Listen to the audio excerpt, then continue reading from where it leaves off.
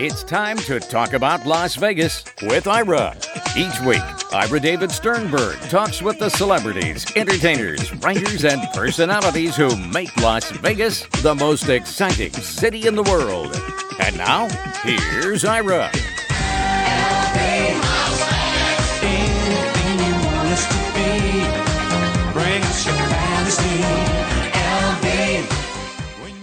My guest is comedian Vicki Barbolak, who's headlining in the Laugh Factory at the Tropicana Las Vegas, May 27th through the 30th. For ticket information, go to troplv.com. And for everything about Vicki Barbolak, go to VickiBarbolakComedy.com. You can follow her on Facebook at Vicki Barbolak Comedy and on Twitter at Vicki Barbolak, as well as Instagram and YouTube. And Vicki, I think that's the most number of times I've said your name in one setting. You must be tired because it's such a hard name to say. You must be exhausted. I am. I may have to have some water later. I'll say, welcome to the show. So, Vicki Barbolak. What a catchy name. It is. I know. I'll give you a little secret how I was able to do that is that I write it out phonetically because otherwise I would stumble on it. I should have changed it to Vicki Barbo. I was going to change it to Vicki Barbo when I first started, but then I was too lazy. And it was too late. Is that anglicizing the name to Barbell from Barbolak? Yeah, exactly. Because you came from what, an Italian family? Ukrainian. Ukrainian. Why did I say Italian? Because there was a reference to Italian. Oh yes, okay. One of your ex-husbands. One of your ex-husbands. Yeah. Exactly. My current and favorite husband, Lou, is half Italian, half Jewish. So I feel, it's a good rounded out kind of man. Oh, yeah, because in your notes it said that one of your ex-husbands thought that alimony was an Italian ice cream flavor, and that's why I assumed that you were Italian instead of Ukrainian. So welcome aboard. Thank you, Ira. I think your show is very cool. It's really nice to have me on. Thank you very much. Oh, my pleasure. I know that you get the standard questions, but I'm really curious about this. You obviously started at a relatively older age compared to the typical comedian. And you're so different from most comedians. Do you get a little, I don't want to say negative feedback, do you get some awe from your fellow comedians because they're not doing what you're doing? Comedians, when I first started, I noticed there was a lot of darkness in some comedians. And then I also found so many kindred spirits that are so much like me, so many more kindred spirits than I would ever have met in my previous life, which was selling carpet at my parents' carpet store for 20 years. So, I feel like I've met so many lighthearted, kindred people in the business of comedy. But then, the other night I'm at the Comedy Store in Hollywood. We're back open, live shows, and still in the hallway, there was a couple of grumpy comics walking around, and I'm like, why? Why aren't you happy? We're back to work. You're in Hollywood. Get a smile on your face. And but there's just certain comics that do have they're never going to be happy, but there's so many more that do love what they're doing and they're happy. You know what I mean? Sure, but the reason I asked the question is a lot of comedians, and I know they do it as a defensive mechanism, and I've talked to many over the years. A lot of comedians appear to be cynical, and you are not, and there's that danger from a non-cynical person to a bunch of cynical people. And, of course, comedians love to trash each other.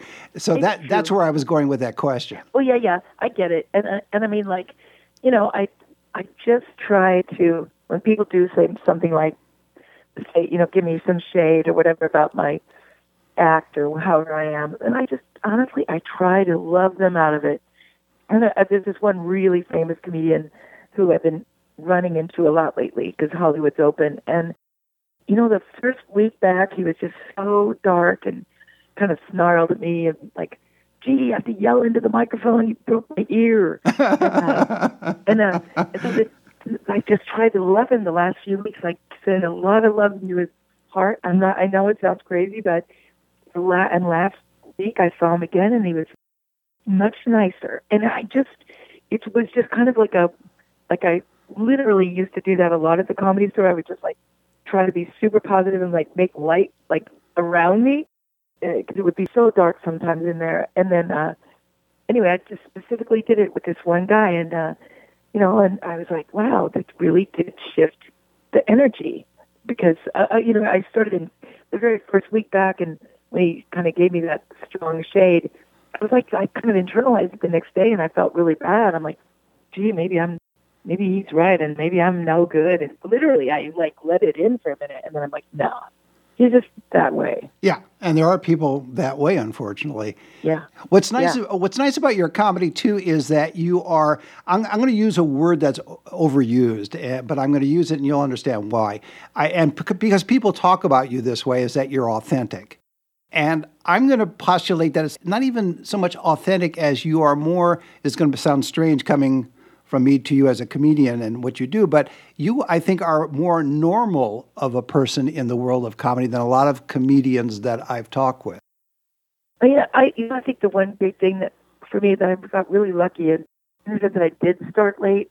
I mean, I had a life, and I had children, and I had ex-husbands, and I had experience that was different than just being a comedian, and I think it really made me more grateful for the life that we live. And the other thing is, somebody told me when I first started, he goes, you're going to become on stage the person that you like, everything about you is going to turn into one thing. And I really didn't understand that. I'm like, because when you're off stage, you don't want to be that crazy person who's always on stage. When you're off stage, and you've met those people, you Sure. don't want to be them. Right. So you don't want to be like the on-stage person all the time, but you want to find a way to be on stage as much as your core can be, and then off stage, you are who you are. So that taking that the most possible part of you onto the stage and doing that, then that's when you feel like you're having a good set. When you feel like natural and everything just drops into your head at the right time. Because I never know what I'm going to do before I go on stage because I can't remember things in a row.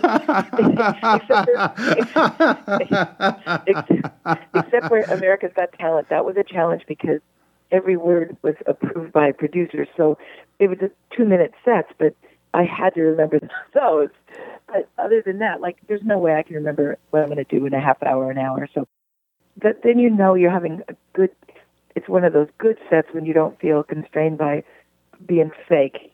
So that's, I think every comedian would like to be like that. And I strive for that. But, it's always weird. You start talking about comedy and you want to just jump off a bridge because it's so boring. No, it's actually not, because it's an insight into the person's personality. That's the way I see it. Here's the thing. You, as you said, you want to try to get as natural as possible on stage from your core. And that way, when you're off stage, you're not that much different. It's not like Dr. Jekyll and Mr. Hyde, and nor is it someone who, let's take Robin Williams, who is hyper all the time. You want to be yourself, but then you want to be as much of yourself on stage. And I think, okay, I'm going to get esoteric and psychological and Freudian a little bit, but I think the resentment that you may feel from people, or not people, from some comedians, or not, maybe that's not the right term, resentment, but the jealousy, I think it's more of it, because you are more fully formed as an adult, having grown up in the lap of luxury in a trailer park.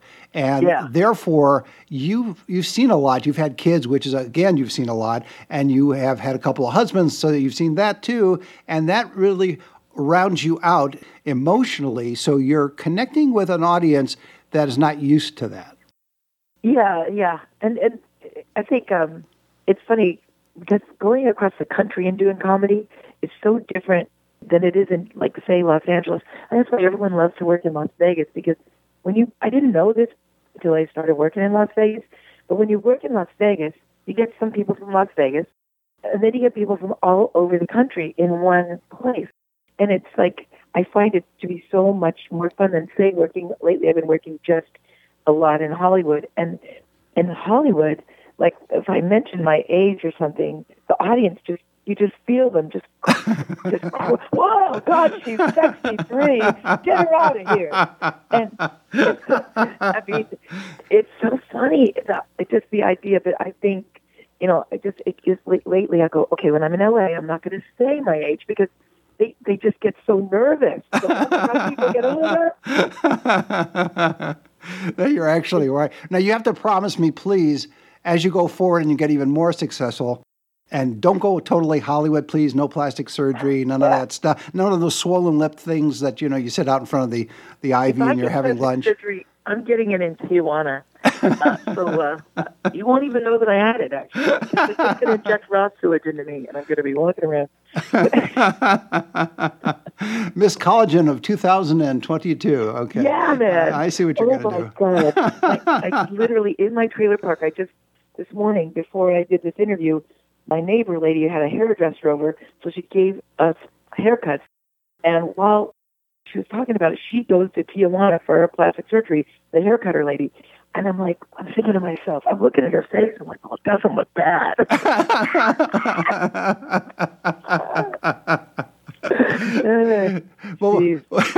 Well, what's great about your comedy, and it's interesting how you phrased it. You said, when I go around the country, or when we go around the country doing comedy, isn't it really when you go around the country being yourself, or when you go around the country being funny, as opposed to quote unquote doing comedy? Because to me, the phrase doing comedy is almost you're producing widgets, as opposed to being yourself and being naturally funny, which you are. That to me is a better way of saying it than just doing comedy. You're right. Joey, I don't know if you ever interviewed Joey Diaz. Yes, I did, and it's several years ago, but I did interview Joey, yes. Right. So one time we were sitting across the table reading from each other, and he said, Barbalack, it's not the shows. It's the Greyhound bus you ride to the shows. That's where the comedy is. And you're right. It is just the whole experience of it. And somebody the other day was talking about whether or not you should use the word jokes or bits, or how do you say, she goes, I prefer to use stories. And I'm like, well, whatever words you use, whatever. But it is funny, though, because you just feel like, that how do you speak? How do you speak about what you do? And because words matter, I know that's true. I think, generically, though, after America's Got Talent, I always dreamed of going on tour, and I never could travel that much. I took the girls with me in states in the West and stuff, but after America's Got Talent, when I got these touring agents and got this big tour for 2 years, it was so much fun to meet so many people. And people would ask me after shows, do you want to go on my boat or something? And I would go, yes. And then the next day I would show up for my boat ride, and they were shocked. They go, they weren't serious. I thought you were serious. We're going on your boat. And it was just so much fun. Well, I think that's the secret of your success, Vicki, is that in addition to being funny, that you connect with people. Yeah, that's true. That's the thing. That's what I love most about it, is that the connection. And that means everything, because and that was so hard at the end of COVID. When COVID first started, and due to COVID, I did work in the States with no COVID, like Texas, Florida, Oklahoma. But after I did the shows, we couldn't do the meet and greet because we're not insane. So, but I really miss that, because I think that's my favorite thing after shows. I don't even know if Laugh Factory, the Tropicana, is going to let us do meet and greets now that I'm thinking about it.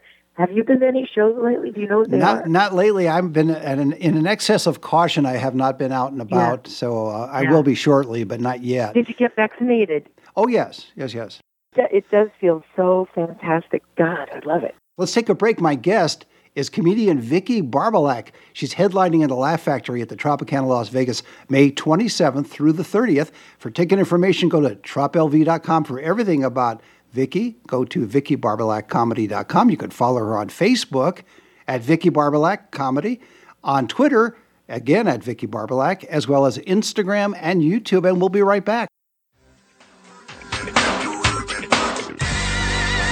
We'll be back with more Talk About Las Vegas with Ira in just a moment.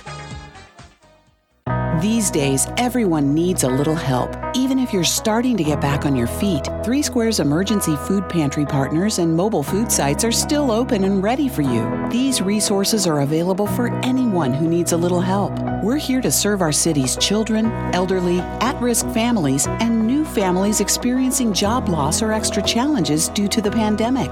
Finding a location near you is easy. Just go to 3square.org and click Get Help. Now let's get back to Talk About Las Vegas with Ira.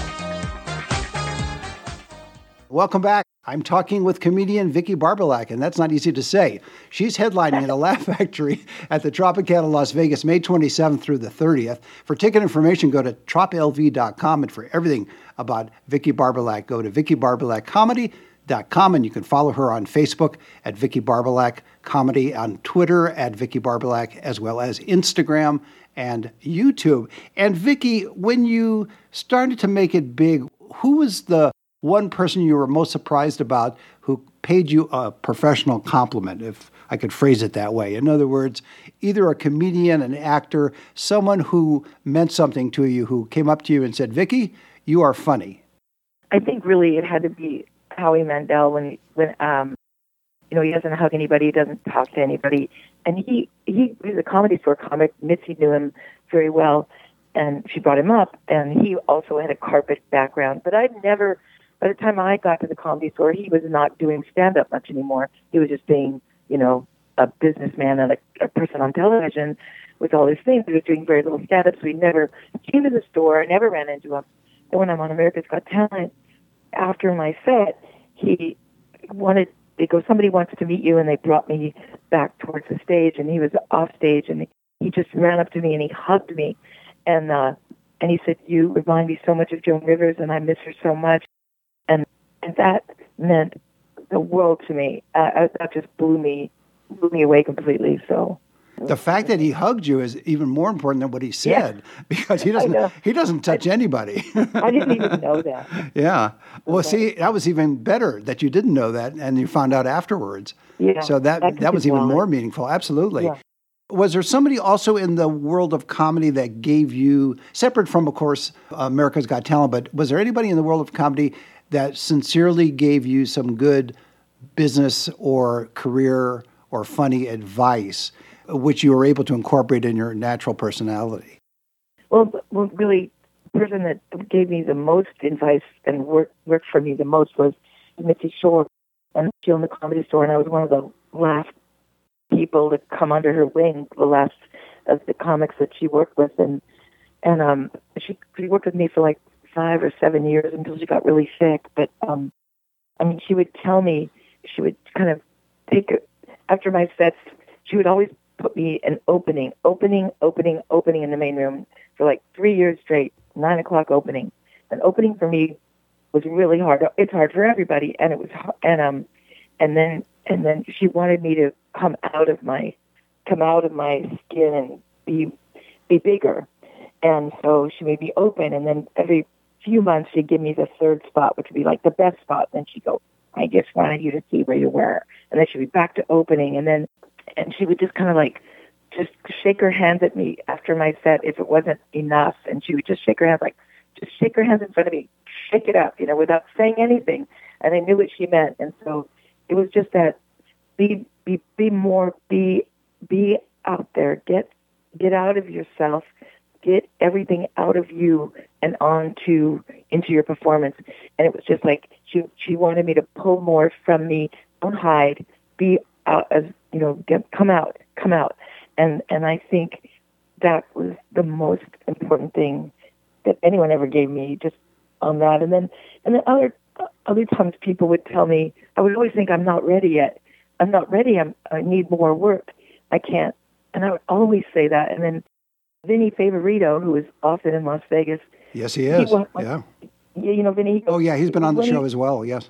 Yeah. He goes, when are you going to be ready? Of course you're ready. And it was like something that like just really stuck with me. Like, after, I was doing comedy like 10 years, and I'd be, well, I'm not ready yet. He was like, when?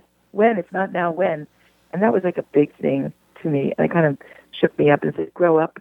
You're a grown up now. Even though I was 50 years old after doing comedy 10 years, I still felt like a kid. Right. Like, to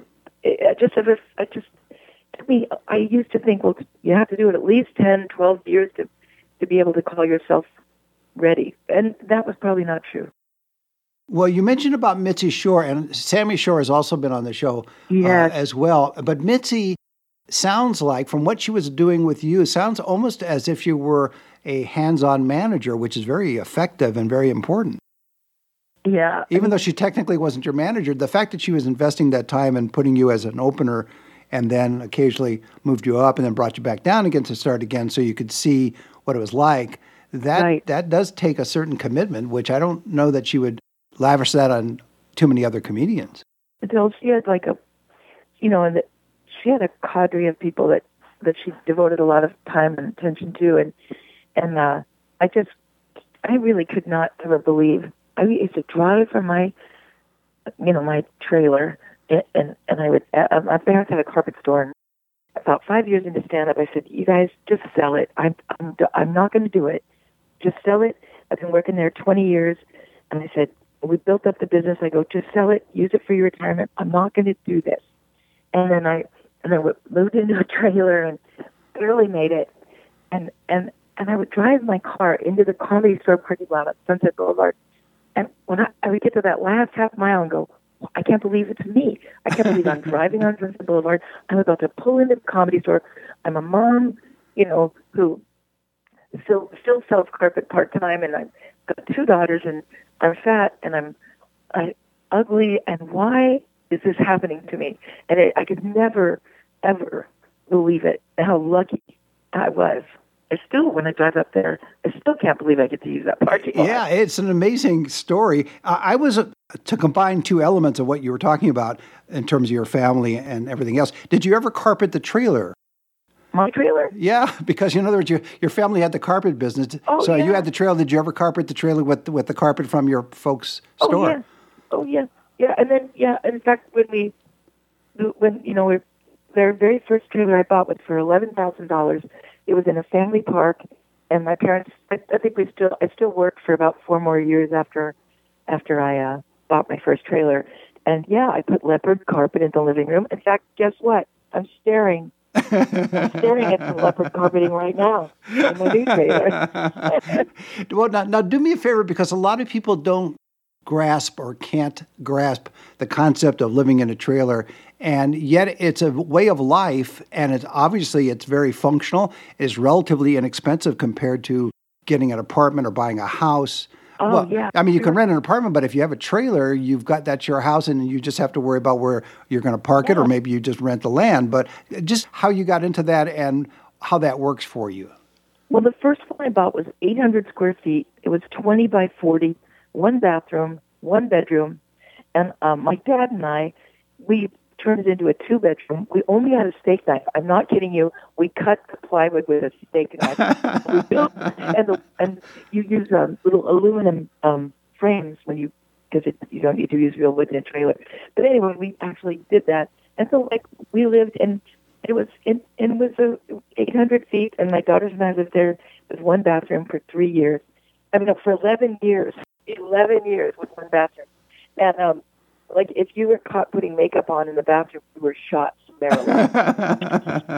Nobody could do anything in that bathroom but use the bathroom and get out. And I thought they'd be embarrassed that we were going to live in a trailer. And it turns out that their friends wanted to have their birthday parties at our trailer. And it became kind of like a kitschy thing. And now I live in a really fancy trailer park with a view of, we have a fake lake, which is really a drainage ditch. And it's beautiful. But there's a trailer park in Las Vegas that I have my eye on. Oh, my God. It's right downtown. It's gorgeous. They have 2 pools, a guarded gate, and you could buy a beautiful trailer in there for $40,000 or $50,000. And my trailer here in Oceanside right now, I can sell for $300,000. That's amazing. A house is impossible in Southern California. Yeah. And a trailer, as you just quoted that price. Here's my theory, and you can tell me if I'm right or wrong. And then we're going to talk about your upcoming show at the Laugh Factory at the Tropicana, May 27th through the 30th. And that is, do you think that living in a trailer, this is my take on it, that it helps simplify your life so you can concentrate on what you want to do? Absolutely. I could never have raised my daughters and done what I did, left into zero income. I could never have done it if there weren't the trailer park lifestyle. And once you start living in a trailer park, I don't know, there's something about it. I only want to live in the park. I just love it. I love the people. I love telling people I live in a trailer. I just love looking at their face. Well, do they leave you alone, though? In other words, now that you're a celebrity, or are you constantly getting knocks at the door for people wanting autographs or pictures? It's funny. Like in the beginning of AGT, I saw people be driving by the house taking a picture of the trailer or whatever. But now I can't get anybody to notice me here.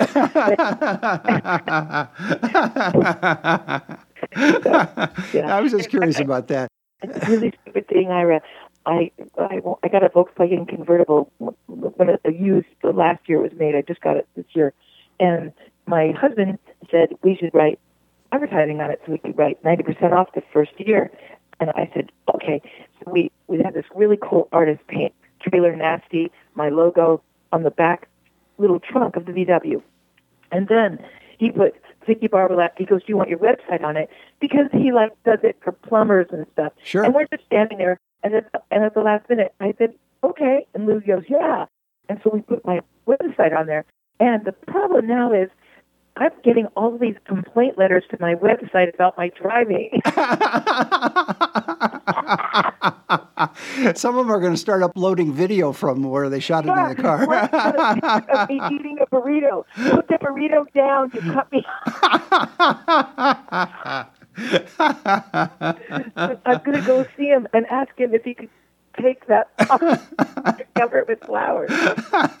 They're using the dash cam, getting video of you, and then sending it to the website complaining. That's funny. I know, it's terrible. One last thing before we go, because when you're up on stage at the Laugh Factory, and you mentioned earlier that you don't know where you're going to go with stuff, so how do you keep it together? You don't have notes on a stool, or do you just kind of, you'll get to where you need to go by the time you need to get there? No, I don't. And I noticed that on the shows at Laugh Factory, we're going to have 3 shows a night on Friday and Saturday, so I'm going to do the midnight show too. So by the midnight show, I won't know what I'm doing at all, because I'll be going, I think I already said that, but I might have said that. So it'll be, the midnight show will be completely insane. But yeah, but there's this, you just have to believe that you were born to do this, you can do this, and no matter what, because if I did know what I was doing, it would be great. And then I would be like, okay, I have this routine, I know this way, I do these same things. And then I could but I can't because my brain won't let me. So because I'm winging it on those shows where you do 3 shows a night, it does get pretty hilarious. I think I think your Vicki's Guide to Comedy stand-up is probably not going to be able to be followed by too many other people. No, nobody would want my guide to stand up. I just think that, it's funny. Well, thanks very much. My guest has been comedian Vicki Barbalak. She's headlining in the Laugh Factory at the Tropicana Las Vegas, May 27th through the 30th. For ticket information, you can go to troplv.com. And for everything about Vicki Barbalak, including uploading videos of her doing things in her car, go to VickiBarbalakComedy.com and follow her on Facebook at Vicki Barbalak Comedy, and of course Twitter and Instagram and YouTube. Vicki, thanks again for being on the show. Thank you, Ira. Congratulations on the show. Thank you. See you next time. You're the best. You've been listening to Talk About Las Vegas with Ira. Each week, Ira David Sternberg talks with the celebrities, entertainers, writers, and personalities who make Las Vegas the most exciting city in the world. Anything you want us to